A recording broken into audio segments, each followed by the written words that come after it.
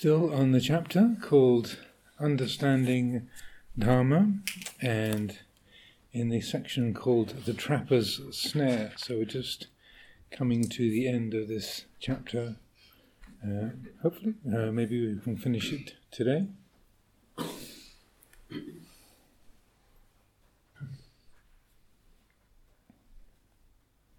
When hearing the name of Dharma, don't get the idea that it is anything other than nature. We have it, we are it. Whatever you practice, strive to make it genuine. Strive to make the mind see impermanence, see unsatisfactoriness, see the absence of a self. See that nothing is permanent or lasting throughout this world of ours. That's all. When your view is like this, whatever you look at becomes truth that makes you turn inward to see. External phenomena are no different from yourself. Keep turning inward continuously, and everything is Dharma. When you see animals, Dharma is there. Large creatures are Dharma, small creatures are Dharma. Even when you see rocks, earth or grass, it's all Dharma, because all of this is nature. Seeing Dharma, you'll practice Dharma accordingly. This is what the Buddha's teaching is about. It's not something else that is distant from us. We're speaking about the source of the path. If you have faith and seek the Dharma, where will you look for it? Seeking in one monastery, searching it out in some other monastery, going to forests here and there, it just remains the way it is. In the forest, the Dharma is in yourself. Right there, in your body. If you go to learn in a monastery, it's pointed out the same way, right there within yourself. In listening to teachings, the principle is the same. It's not necessary to hear a lot. You should listen in order to understand and know what it's all about. What are the important points? What should be investigated? How should you practice? How do you want to train the mind? You want to liberate the mind from suffering, to go beyond conventional reality. Where is this conventional reality? Where is this suffering? How do you transcend it? So there's a few themes in here. In particular, Luang Por is underscoring this being Dharma principle. It's the title of the book, Being Dharma. And that's shifting of the view to see that rather than a self-centered perspective being realistic, to recognize those habits of seeing things in terms of my body, my mind, my life, my successes, my failures, my preferences and likes and dislikes and so on. That to see that we are nature. It's always puzzled me. Well, not always, but for a long time, it's puzzled me when people use the words like "I like to be out in nature." And often the response comes to mind. Well, where do you think you are? Can you get away from nature? I know what they mean. I think they generally mean I like to be away from human constructions and to be out in the fields or in the forest or in the countryside. But also, if you look around the countryside, fields, hedges, grass, these are all human. They have the human hand upon them. Most forests in the UK, certainly in England, have had the human hand on them. They're not wild. They're not wilderness forests. They've been planted, tended, looked after, hunted in, cared for. So when we look out over a landscape, we think, oh, beautiful nature. It's like, wow. It's the humans are part of that nature. The fields, the hedges, the pathways, and so much of it has got the human touch upon it. Luang Por Sumedho tells a story of how when he was many years ago, the Buddhist Society used to have their annual summer school for about 2 weeks at a place called High Lee in Hoddesdon, here in Hertfordshire. Nowadays they have it in Cirencester at the Agricultural College. But in the past, Buddhist Society summer school used to be at this fairly stately, sort of posh, stately home kind of facility called Hai Li, that I think had been the home of the Barclay banking family at one point. Anyway, so that there's usually about 120 people would gather for this event, mixed between the Theravada people, the Zen people, the Tibetan people. There'll be different classes, different sessions during the day for the different groups, different programs with different teachers, and then in the evening there would be a talk that everybody would attend, like a whole sort of 120 people would gather in the big hall at Hai Li. So I had the good fortune to go along a couple of times with Luang Por back in the early 80s to this. But he used to go every year and was sort of one of the main speakers and teachers there at the summer school every year. And he described how one evening after the talk had been given, and after the talk, it opened out, the sort of French windows opened out onto this big courtyard with a fountain and all this sort of stately home kind of accoutrements in the garden. And so people came out of the hall into the garden area, and some very inspiring Dhamma talk had been given. And so then Luang Por overheard this conversation, as I remember the story being told.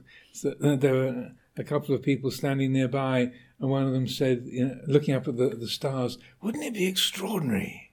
Wouldn't it be a wonderful thing to be out there amongst the stars, just moving through space, through the vast infinity of space?" And the other person turned to them and said, "Where do you think you are?" Planet Earth is flying through space. This is where we are. We have a little sort of cozy veneer on the surface, but our planet is flying through the vastness of infinite space, surrounded by stars and planets and galaxies. This is where we are. Space is not out there. We are nature. We're part of it. So I've often used that story as a good example of the way that we externalize these things, or somehow we take our human condition to be something apart from the natural order, and then we become surprised or shocked, startled or disappointed when our own individual will, our preferences, don't have a kind of effect that we would like, that we decide to say to go someplace, but then we get ill, we get a cold and can't travel, or that we injure ourselves and twist an ankle and can't walk around and such like. So everything is, and just this very principle, I use this a great deal in my own practice, and in particular in relationship to mind and the mental faculties. So I like to take the phrase, the citta is Dhamma, the mind is Dhamma, it's not a person. I'm not making anything more complicated out of that, but just dropping that statement as a reminder, because the mind keeps thinking, I am a person, I'm a woman, I'm a man, I'm a layperson, I'm a monastic, I'm this, I'm that. And it keeps personalizing the field of experience. And so, and particularly, me, the experiencer, I am experiencing this life. I am thinking my thoughts. I am remembering. I am desiring. I am fearing. I am irritated. All those I ams. And so just to shift that view, I find that it works very, very well in my mind, that the mind is Dhamma, not a person. And just to take a little phrase like that, and just whenever there's that personalizing, selfing habit, just to shift the view, to drop that suggestion into the mix, and then to witness, to feel the effects of that. And in that, I would encourage people to experiment, find the kind of languaging or wording that is most meaningful. But those simple ways of just dropping in a reminder, a kind of a way of recalibrating the habits of attention and perception makes a huge difference, because there's such strong conditioning to see things in terms of being a person. And one of Luang Por Sumedho's most recent books is called "Don't Take Your Life Personally," and I've often said that I think it could be a one-sentence book. just have the title of the book, and this is, if you just take the title and sit on that for a month, that's a good and valuable read. Just don't take your life personally, and that because it's pointing to the fact that we do take it personally, and that the more that is done, then the more that dukkha is created. And that when life is not taken personally, when we see things in terms of nature, then there's a very different feel, a very different tone to the way life is experienced. And so then also Luang Por is underscoring the fact, if you have faith and seek the Dharma, where will you look for it? And saying it's inside yourself. It's not somewhere else. It's not in some other monastery or some library or some kind of a different country. It's always exactly here in the forest. The Dharma is in yourself, right there in your body, and so that it's not something far away. It's not something sort of remote or abstract, but very, very much the fabric of this life. So any questions, thoughts? Yes. So there's no thinker, no thought, only thinking. There's thought. There's the thoughts arise and pass away. You can say there is thinking, but there isn't a person, an individual agent who is the owner, the creator and the owner of those thoughts. It just looks and feels really like there is one. But that's the core of insight meditation, of vipassana, is, say, looking at how a thought arises, and there's immediately the feeling or the assumption, I am thinking, or I am watching this thought. And that the more that the vipassana meditation is developed, then the more that there is no thinker, there is no concrete and separate thought. There's a process of experience that is known, but that knowing isn't a person, doesn't belong to a person. And so that's one of the reasons why we practice, and that it takes a lot of application and commitment, because the habits of I'm thinking, I'm feeling, this is my mind, my body, that sense of ownership and agency, our personal agency is incredibly strong. Yes, Vandana. What comes to me, when you're saying about not personalizing in nature, I found lately that whenever there is an opportunity to go see someone who's dying, I really am drawn towards going there. And I found being with dying people is such an amazing connection. You feel, and I reflected on this and realized I'm not the family. So the family have personalized the situation and they're suffering. But the dying person is just dying. They have let go of, they've stopped becoming even a patient or a sickness or an illness. It's just a process of dying. And so they are not projecting anything, just dying. And I don't know, when I'm there, it's just, you're just connecting, like you said, with nature in that moment. And it's something so beautiful that you can't put it into words. Whereas the family are suffering, you said, because they put a personalized. Yeah. But when you're with nature, it's a very different flavour. And that's very good. I mean, as a doctor, that there's a very interesting, I think, a very insightful book by a a doctor called Atul Gawande, called Complications. And it's unusually it's about all the mistakes that doctors make and the shortcomings that the doctors experience, and when things go wrong. And one of the interesting insights along the way that he talks about is this sense of if a patient there's this powerful conditioning that if the patient dies, the doctor has failed. And as he's talking about it, I think, well, hang on a minute. Sometimes it can feel that way, and the kind of medical institution can push that idea, but also the hospice movement is connected with the fact that no, everybody's going to die sometime, and even the best doctors in the world can only do so much, and at a certain point there'll be an out-breath and no in-breath. And that's the case for 100% of the humans on the planet. And that just because the patient has died, it doesn't mean the doctor has failed.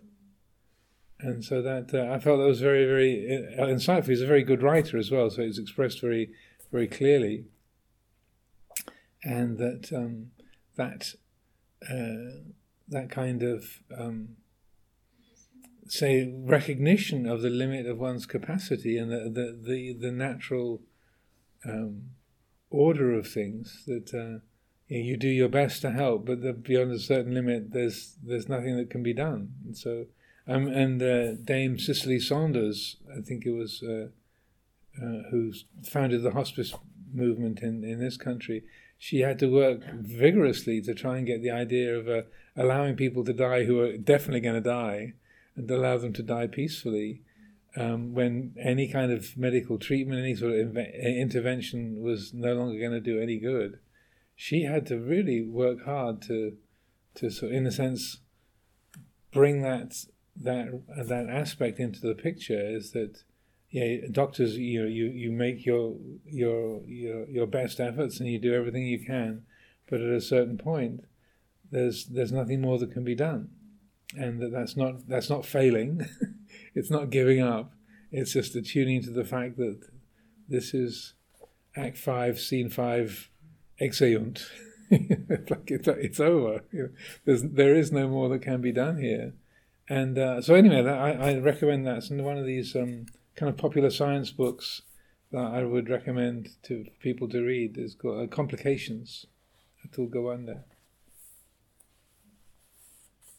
Also, another interesting or a helpful reflection in terms of nature and the human body and how we think of ourselves is that I'm not sure of the exact proportion, but it is said, it's going on the words of people like Bill Bryson and Lewis Thomas, again popular science writers, that about 90% of the DNA in our bodies is not human.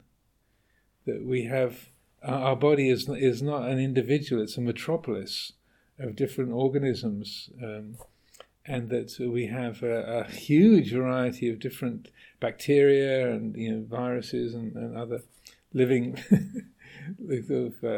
living commodities that contribute to this body in our skin, in our guts, and all around.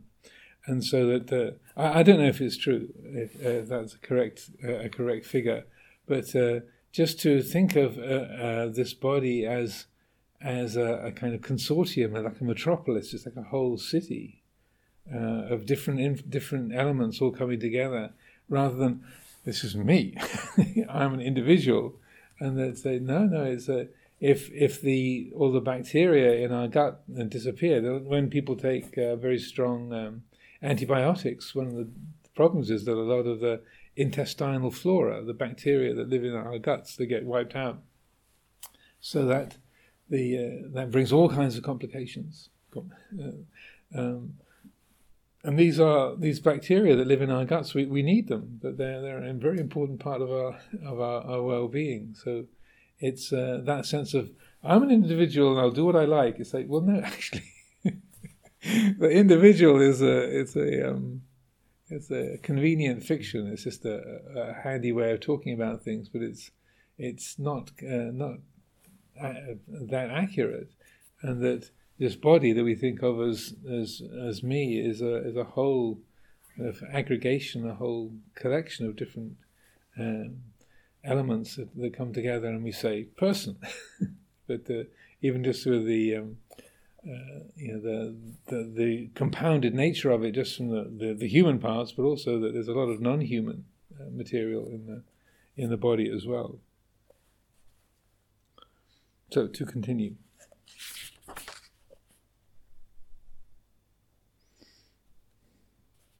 In listening to teachings, the principle is the same. Oh, sorry, I did that bit already here. Happiness and suffering are the great teacher.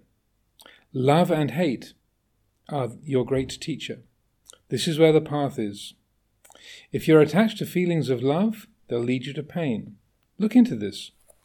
These feelings very directly point out the path. If you're attached to any of them, that's a mistake. Looking into this, you can really come to know. Why is it that we're told to transcend the feelings of love and attachment? Take a good look. In your lives, at home or elsewhere, when you're very attached to someone, loving them more than others, it leads you to suffering. Think about it if you're skeptical. You have to know what this affection is about. Don't throw yourself away. Don't fall asleep. Don't let your mind slumber. Love for people, attachment to possessions, these only bring suffering. Remember this. If it won't stick in your mind, write it down. Look at it. It really is the truth. When you have feelings of love and hate, you need to look into them. They're teaching you, showing you not to fall into extreme ways. Impulses are trying to lead you into left or right-hand paths of indulgence or suppression. The teachings talk of the extremes of indulgence in sensual pleasure and self-torment. When the Buddha was first enlightened to the Dharma, this is what he taught about. These things were true in the Buddha's time, and they're true for us now. So this phrase, love and hate are your great teacher, this was part of the very last message that Lumpur Cha sent to Lumpur Sumedho during the Rains Retreat of 1981 at Chithurst. Now, I've often mentioned this, because I was there when the letter arrived, and it was written by a Western monk staying with Lumpur Cha at the branch monastery at Tamsang Pet in Amnatcharan area in northeast Thailand. Ajahn Chah's health had been pretty shaky, and he'd gone off to live in this branch monastery on the top of a hill where there's a bit more of a little bit cooler and a bit more fresh air and so on. And anyway, during that rains retreat, and this was shortly before he had his stroke and was brain damaged, then this letter arrived at Chithurst, and it was in the handwriting of this Western monk, and he started off by saying, it was a letter to Ajahn Sumedho, who said, Tanajan, you're not going to believe this, but Lumpur asked me to take dictation this morning. So he asked me to write you a message from him, and then he wrote out the message which Lumpur Cha was giving, which was, whenever you have feelings of love or hate for anything whatsoever, these will be your aids and partners in building parami. The Buddha Dharma is not to be found in moving forwards, nor in moving backwards, nor in standing still. This, Sumedho, is your place of non-abiding. That was his last message, and then a few weeks later he had his stroke and was brain damaged, and then Lumpur Sumedho went and visited him many times, but after that, but he could never really speak in very much in a clear way, and could move, and then over the next 18 months or so, his ability to speak at all and his ability to walk or to any kind of voluntary movement steadily eroded, and so about a year and a half later he was completely paralyzed and couldn't speak at all. So that was his last instruction, was whenever you have feelings of love or hate for anything whatsoever, these are your aids and partners in building paramita. So he's not saying, only love things, never hate things, but recognize those habits of loving and hating, and that through that recognition, through that exploration, that's where you develop the paramita, the spiritual virtues of wisdom and strength and patience and loving kindness and equanimity and so forth. Then he goes on to talk about the dangers and difficulties of loving. Take a good look in your lives, at home or elsewhere. When you're very attached to someone, loving them more than others, it leads you to suffering. And this is it can seem a little bit controversial to a Western audience in particular, but also even since the Buddha's time, it wasn't a particularly popular idea. One of the suttas that is sort of a key teaching on this is called the Piya Jatika Sutta, the born from that which is dear. Piya or piyati is the dearness or fondness, that sense of possessive love. Jatika means born from, so Piya Jatika, born from those who are dear. And the scenario starts off with the Buddha's sitting in by himself meditating in this parkland, and this man comes along who's very distraught, crying and weeping and upset, and he comes along and sees the Buddha, and a conversation begins, and the Buddha remarks, you seem very upset, very distraught. And he said, well, how could I not be? My dearest only child has just passed away, so of course I'm upset. Of course I'm distraught. I'm unhappy. And then the Buddha said, yes, indeed, pain and suffering comes from those that are dear. And the man said, what are you talking about? No, this joy and happiness come from those who are dear. You don't know what you're talking about. You're an idiot. And then finding fault with what the Buddha said, that pain and suffering come from those that are dear. So then he stomps off, and he finds another group of people nearby, a group of men out in the park gambling.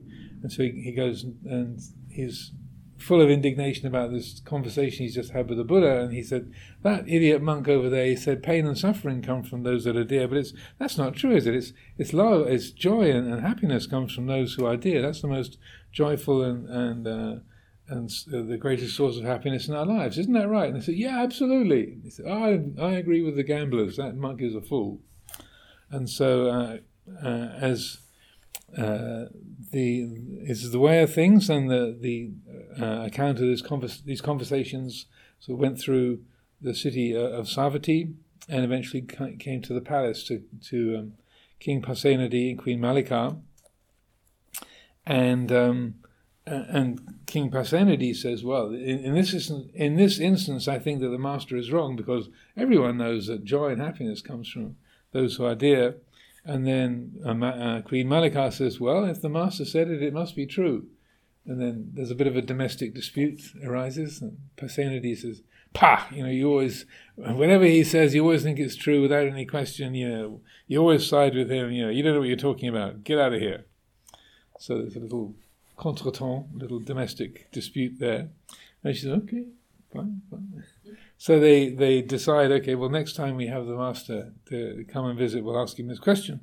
So a while later, the Buddha is invited to the palace, and King Pasenadi asks this question and says, so, Venerable Sir, we heard it said that you had stated that pain and suffering come from those who are dear, but surely that can't be correct, you couldn't really have said that. He said, oh yes, that's exactly correct, that's precisely what I said.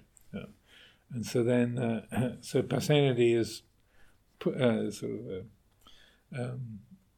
corrected on that, and then the Buddha then says, so great king, is the princess Vajiri, is she dear to you?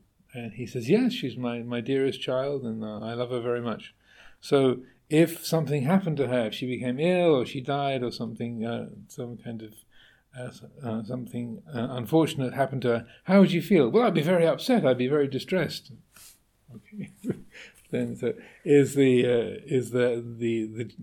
chief minister dear to you? Is Queen Malika dear to you? I think Malika doesn't quite get into the first or second position. So the Buddha was very diplomatic, since he could I think, tell there was still a bit of friction in the air. And so, is the chief minister, is Queen Malika dear to you? Is the city of Savatthi dear to you? Is the state of Kosala dear to you, and so on and so forth? And there's this whole long string of things. And said, so if something happened to the minister, if something happened to Malika, if something happened to the city, how would you feel? I'd be very upset. I'd be distressed. So he really hammers the point home, and eventually, after about 10 or 12 of these, King Pasenadi says, okay, I get the point. I see that there's pain and suffering come from those who are dear. And the other principal place where this is highlighted, again with the death of a child, is when Visakha, again in the city of Savatthi, she comes to the monastery in the middle of the day, and she comes to see the Buddha, and it's unusual for a layperson to visit at that time of the day, and then her hair is wet and her clothes are wet and which is again kind of unusual. So the Buddha says, well, where are you coming from in the middle of the day, Visakha, with your hair and your clothes wet like this? How could I stay away? My dearest grandchild just passed away, so I've just come from the funeral, and so my hair is wet, my clothes are wet from the oblations as part of the funeral ceremonies, and so. But I wanted to come to the monastery and to find some kind of consolation, because it's so upsetting, so distressing that I've lost this child, this grandchild. And then the Buddha says, so Visakha, would you like to have as many children and grandchildren as there are people in the city of Savatthi? And she says, oh yes, of course, absolutely. And she, according to the stories, she had 20 children, 10 daughters, 10 sons, and each of those had 20 children. So she had 400 grandchildren, it is said. And so she already had 400 grandchildren and 20 kids. And then the Buddha said, well, Visakha, every single day, at least 10 people die in the city of Savatthi. If not 10, 9, if not 9, 8, if not 9, 8, 7, 6, 5, 4. At least one person dies every single day in the city of Savatthi. Would you ever be without your hair and your clothes wet from being at a funeral? She was very quick on the uptake and said, enough of having so many children and grandchildren. Okay. So she got the point a lot quicker than King Pasenadi. But that relationship of love and suffering is very important to consider. And what it hinges on, I would say, is that there's at least two different kinds of love that are referred to. So there's the word piya, P-I-Y-A, piya, or piyati, dearness.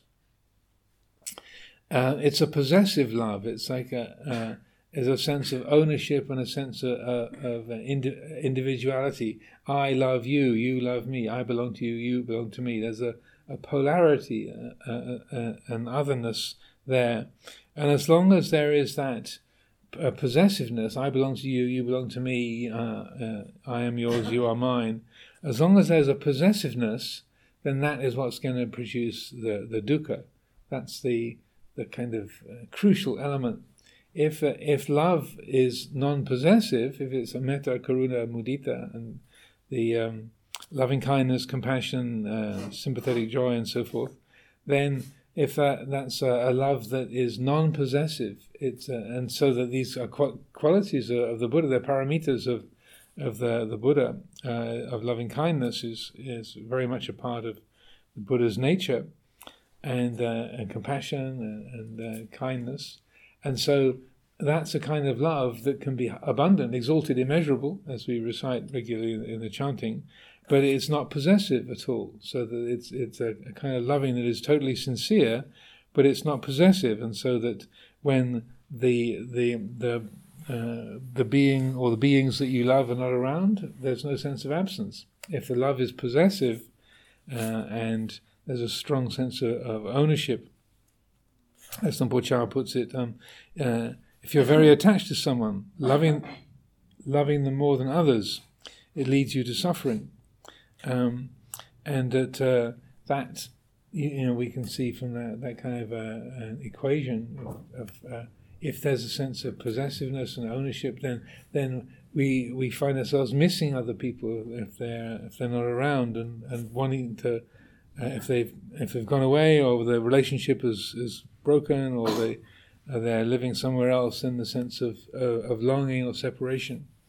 And so that I think the more that we train in and embody Dhamma, then the more that the kind of way that we love each other can be very sincere and abundant, abundant, exalted, immeasurable. But if it's not possessive, then we never lose anybody, because we've never owned anybody. And so sometimes people would ask when before Luang Por Sumedho came back to live here, or when I was living in the States, people say, "Oh, do you miss Ajahn Sumedho?" And I'd say, "No." And they go, "Oh, that's very disrespectful. Don't you don't you sort of love him and respect him?" I say, "Yes, absolutely. If he's around, I greatly enjoy his company, and I'm very happy to be close to him, and it's very warm and friendly." And I said, "Well, don't you miss him when he's not around?" "Well, no." And it's interesting the number of times that people can't quite find a place to put that. That it seems like, well, if you really love and respect someone, you'd always want to be close to them. You want to be nearby, and if they're not there, then you feel a sense of loss or something missing. But I would say that the more that we really cultivate Dhamma practice, and that is a more of a realization in our lives, then the more that you're inclining away from that piyati, the kind of that possessive way of loving, and the heart is more inclining towards metta karuna. So whenever you have feelings of love and hate, you need to look into them. They're teaching you, showing you not to fall into extreme ways. And so then he quotes that the beginning of the Dhammacakka Sutta, where it starts off by saying, "Dve me bhikkhave anta pabhajitena nasevitava."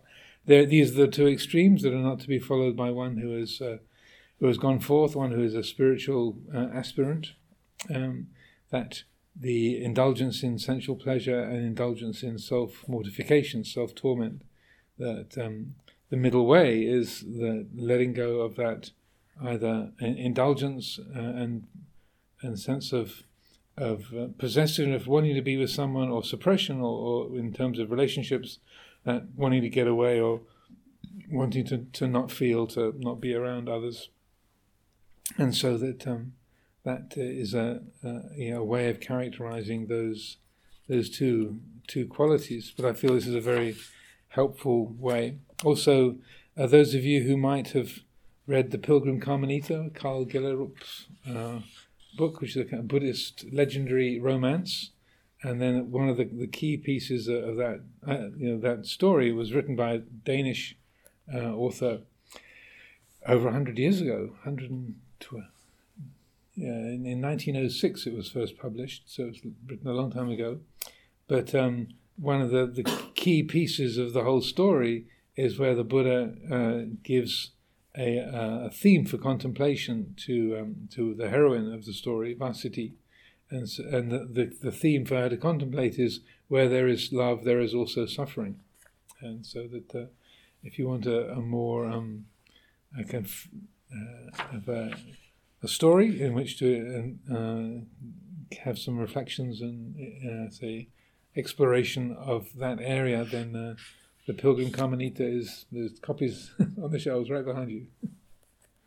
And there's also lots of notes and references at the back. You can look at where all the different some of these teachings I've been quoting, the Piyajataka Sutra and then the dialogue with Visakha. Then I made notes of all of those for people to look up and refer to. So, any thoughts, questions? Yes, Parisa at the back there. Yeah. Thank you. I'm wondering practically, how do you love without attachment if the attachment is quite strong? So you say a parent-child bond. Like, how do you practically shift that more over to the Brahma Viharas? And is it literally just bringing awareness to that attachment and over time that will dissipate? That's pretty much it. I think just feeling the kind of attachment, being attentive to the way the mind is holding that particular person, your parents or other loved ones, or just letting that sense of dearness and possessiveness really be felt and known, and then that in a way, the more wordless that is, and the more it's just a felt sense of, because of that sense of you're mine, and I care in that possessive way, just feeling the painfulness of that, then that brings its own message. So you don't even have to think, oh, this is painful, therefore I should let go. It's just like having your hand touching a hot stove. Then there's the recognition, this is hot, and there's a natural falling away from that, and then different kinds of relating arise in their place. Is you going to ask something? I was just going to make a comment. Please. Or just saying, pretty much backing up what you both just said. Simply that perhaps it's that we've kind of got a lack of language in its possessive love. It's not love itself, because if it's wise love, like piety, you say that's wise love. No, piety is the possessive love. Oh, sorry. Metta karuna. Metta karuna. Yeah. Although you don't really have metta karuna for your children or your spouses, for example. You do, right? But it's slightly a different way than when you have metta karuna as well for everybody, right? But it's like much more for your children, those who are very close to you. You can obviously notice that. But so I'm just saying that if we had a word for example, for possessive love, like that's obviously going to bring suffering. That's a negativity to be really possessive over somebody, So that's all I was going to say. It's just sort of being able to distinguish the two, and then it's quite easy to understand the concept, I think, that we're talking about. That's all. Yeah, it's a. I would agree that the way of languaging it, because love is that phrase that the Greeks have a word for it. It comes from the fact there was many words for love in Greek, and so there were acknowledging various different shades and different tones of that, as far as I understand. And that, not that I speak Greek. Any Greek speakers? I don't speak Greek, but there's the whole thing, isn't it, Corinthians, where they talk about eros, philos, agape, or something like that. There's the erotic love, there's the brotherly love, and then there's the kind of universal love. Yeah, so there's the kind of agape is that sort of spiritual love that was a metta karuna, but also in the Metta Sutta, the Karaniya Metta Sutta, the example that the Buddha gives is even as a mother protects with her life her child, her only child, so with a boundless heart should one cherish all living beings, and so that he does use that parental love, a love of a mother for the child, to characterize sort of metta taken to its fulfillment, but also to quote, probably misquote, Khalil Gibran, who was very much, I think he was Lebanese poet, in his book, one of his poems, or it's a section, I think, in the Prophet called On Children, and he says, your children are not your children, they are sons and daughters of life longing for itself. So that's they're not your children, they're not, they come through you, but they do not belong to you. I mean, I can't remember exactly how it's phrased, but those are all there in Khalil Gibran. But then that sort of love is something we really want to cultivate. So I mean, I think that's quite important to emphasize in talking about this. It's not like do away with it. You've got to cultivate the correct kind of love. Don't recognize, don't sort of think this is just love. No, I don't need any of it. Yeah. No, it's and that's one of the things that you find with some of the great ajahns, the amount of time and effort and sincerity they'll spend helping their students, their disciples. Even someone who's really notably crusty, like Lungtar Mahabua, who's known for being kind of really fierce and blunt and kind of not a very cuddly kind of a person. One of his most famous Dhamma talks is in his later life, where he burst into tears because he said, "You've got to understand this. This is so important that this, just the sense of caring, it kind of actually forms into shedding tears." And I know there's you can find it on YouTube, "Shedding Tears for the Dhamma." You can see it. You can and with Ajahn Mahabua, I think with a translation as well. But that sense of caring, and he was a very notably sort of punchy, no nonsense kind of a character. But his love and caring for people then just sort of took shape in that way. But still, I'd say that's still not a possessive, or it's not the kind of love that is burdensome or stressful, or creates that sense of lack or separation. And it's a good area to explore, to investigate, and to see how the mind relates to those things, and that those areas, and that to and again, finding your own way of languaging things is very helpful. That there's many nationalities and languages here, but for each of us, just finding a way of getting a sense for how you express that, and how that takes shape in your mind, or how to give voice to that, or how to describe that. It was really another of the stories that Luang Por Sumedho tells about Luang Por Chah, and how kind of extraordinary and inspiring he was as a teacher, and how loving he was for his disciples.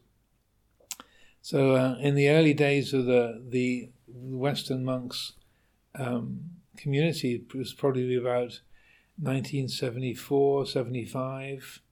Ajahn Sumedho was at Wat Pah Pong, and there was a few other Westerners there, and one of a young American monk had got into a very intense kind of psychotic state, and was really having a lot of extremes of mental problems. His mind had really gone off balance, and he said it was the only time he ever saw Luang Por Chah hesitate.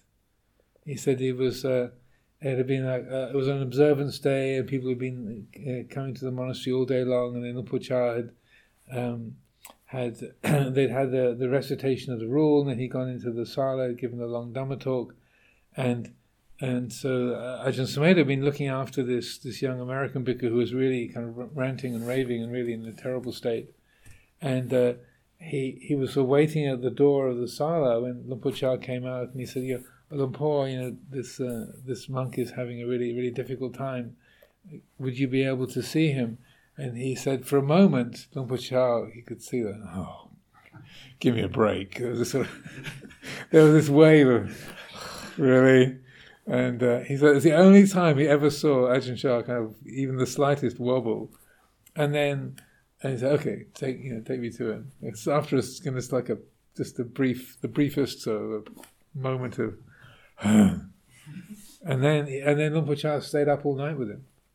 Just spent the whole night with him, and talking to him and helping to take care of him, and sort of talked him down. Spent the whole night together with this young bhikkhu. So that, but then he would have walked away at the end of the night. Okay, Who else is who else is in need here? That he wouldn't be carrying that person around. Not that you don't care, but it's okay. He seems to be settled. He's resting. Okay, leave that be and go off. And so that not carrying people around, not creating others and carrying them around doesn't mean that you don't care or that you don't love a person, but you're just not creating them in your mind or making them sort of your personal burden or personal responsibility. So let's continue, see if we can carry on a little more. Where can you look to understand the truth of this? Just in your own mind. The tendency we have is that when we love someone, we want to be with them all the time.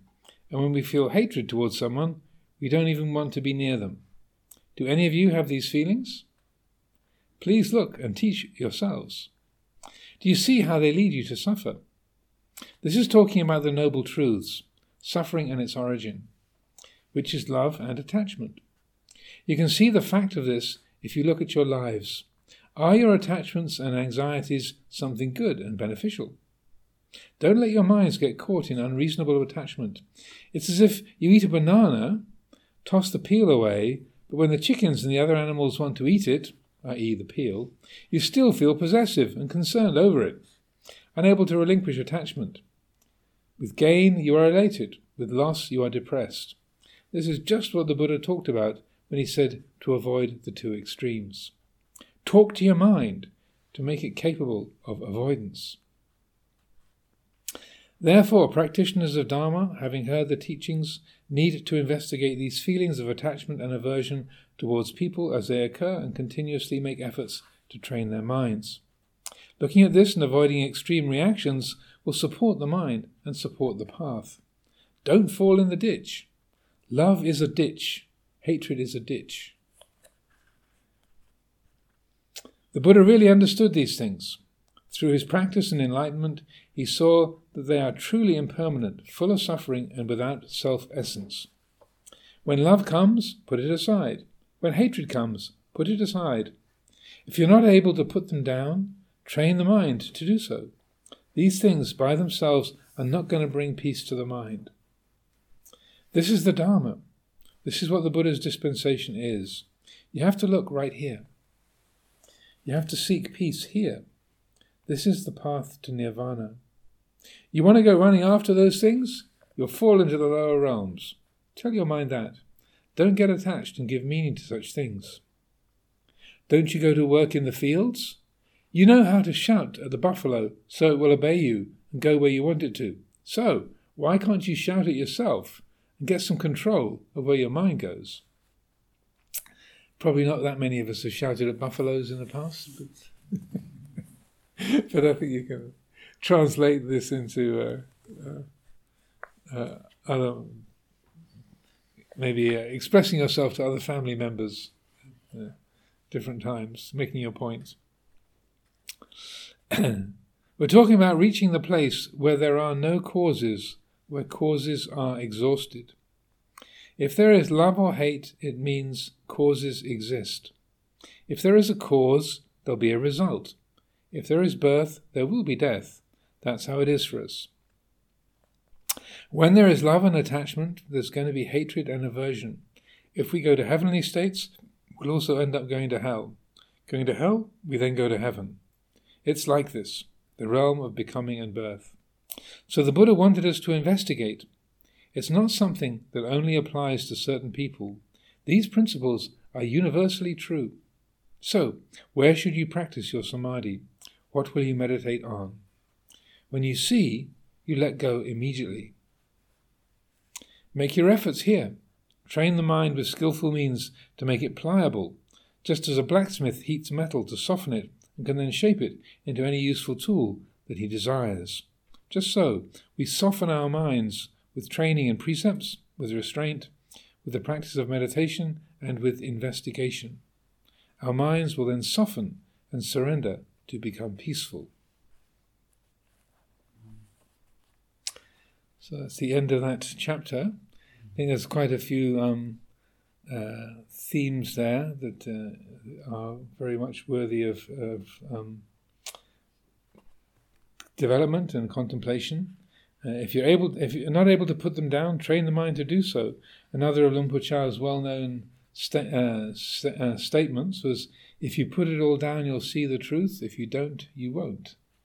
Very blunt, but clear encouragement. If you put it all down, you'll see the truth. If you don't, you won't. There's just a few things you want to carry around and keep. And you just have a few things that create suffering. Also, when he says, when you see, you let go immediately.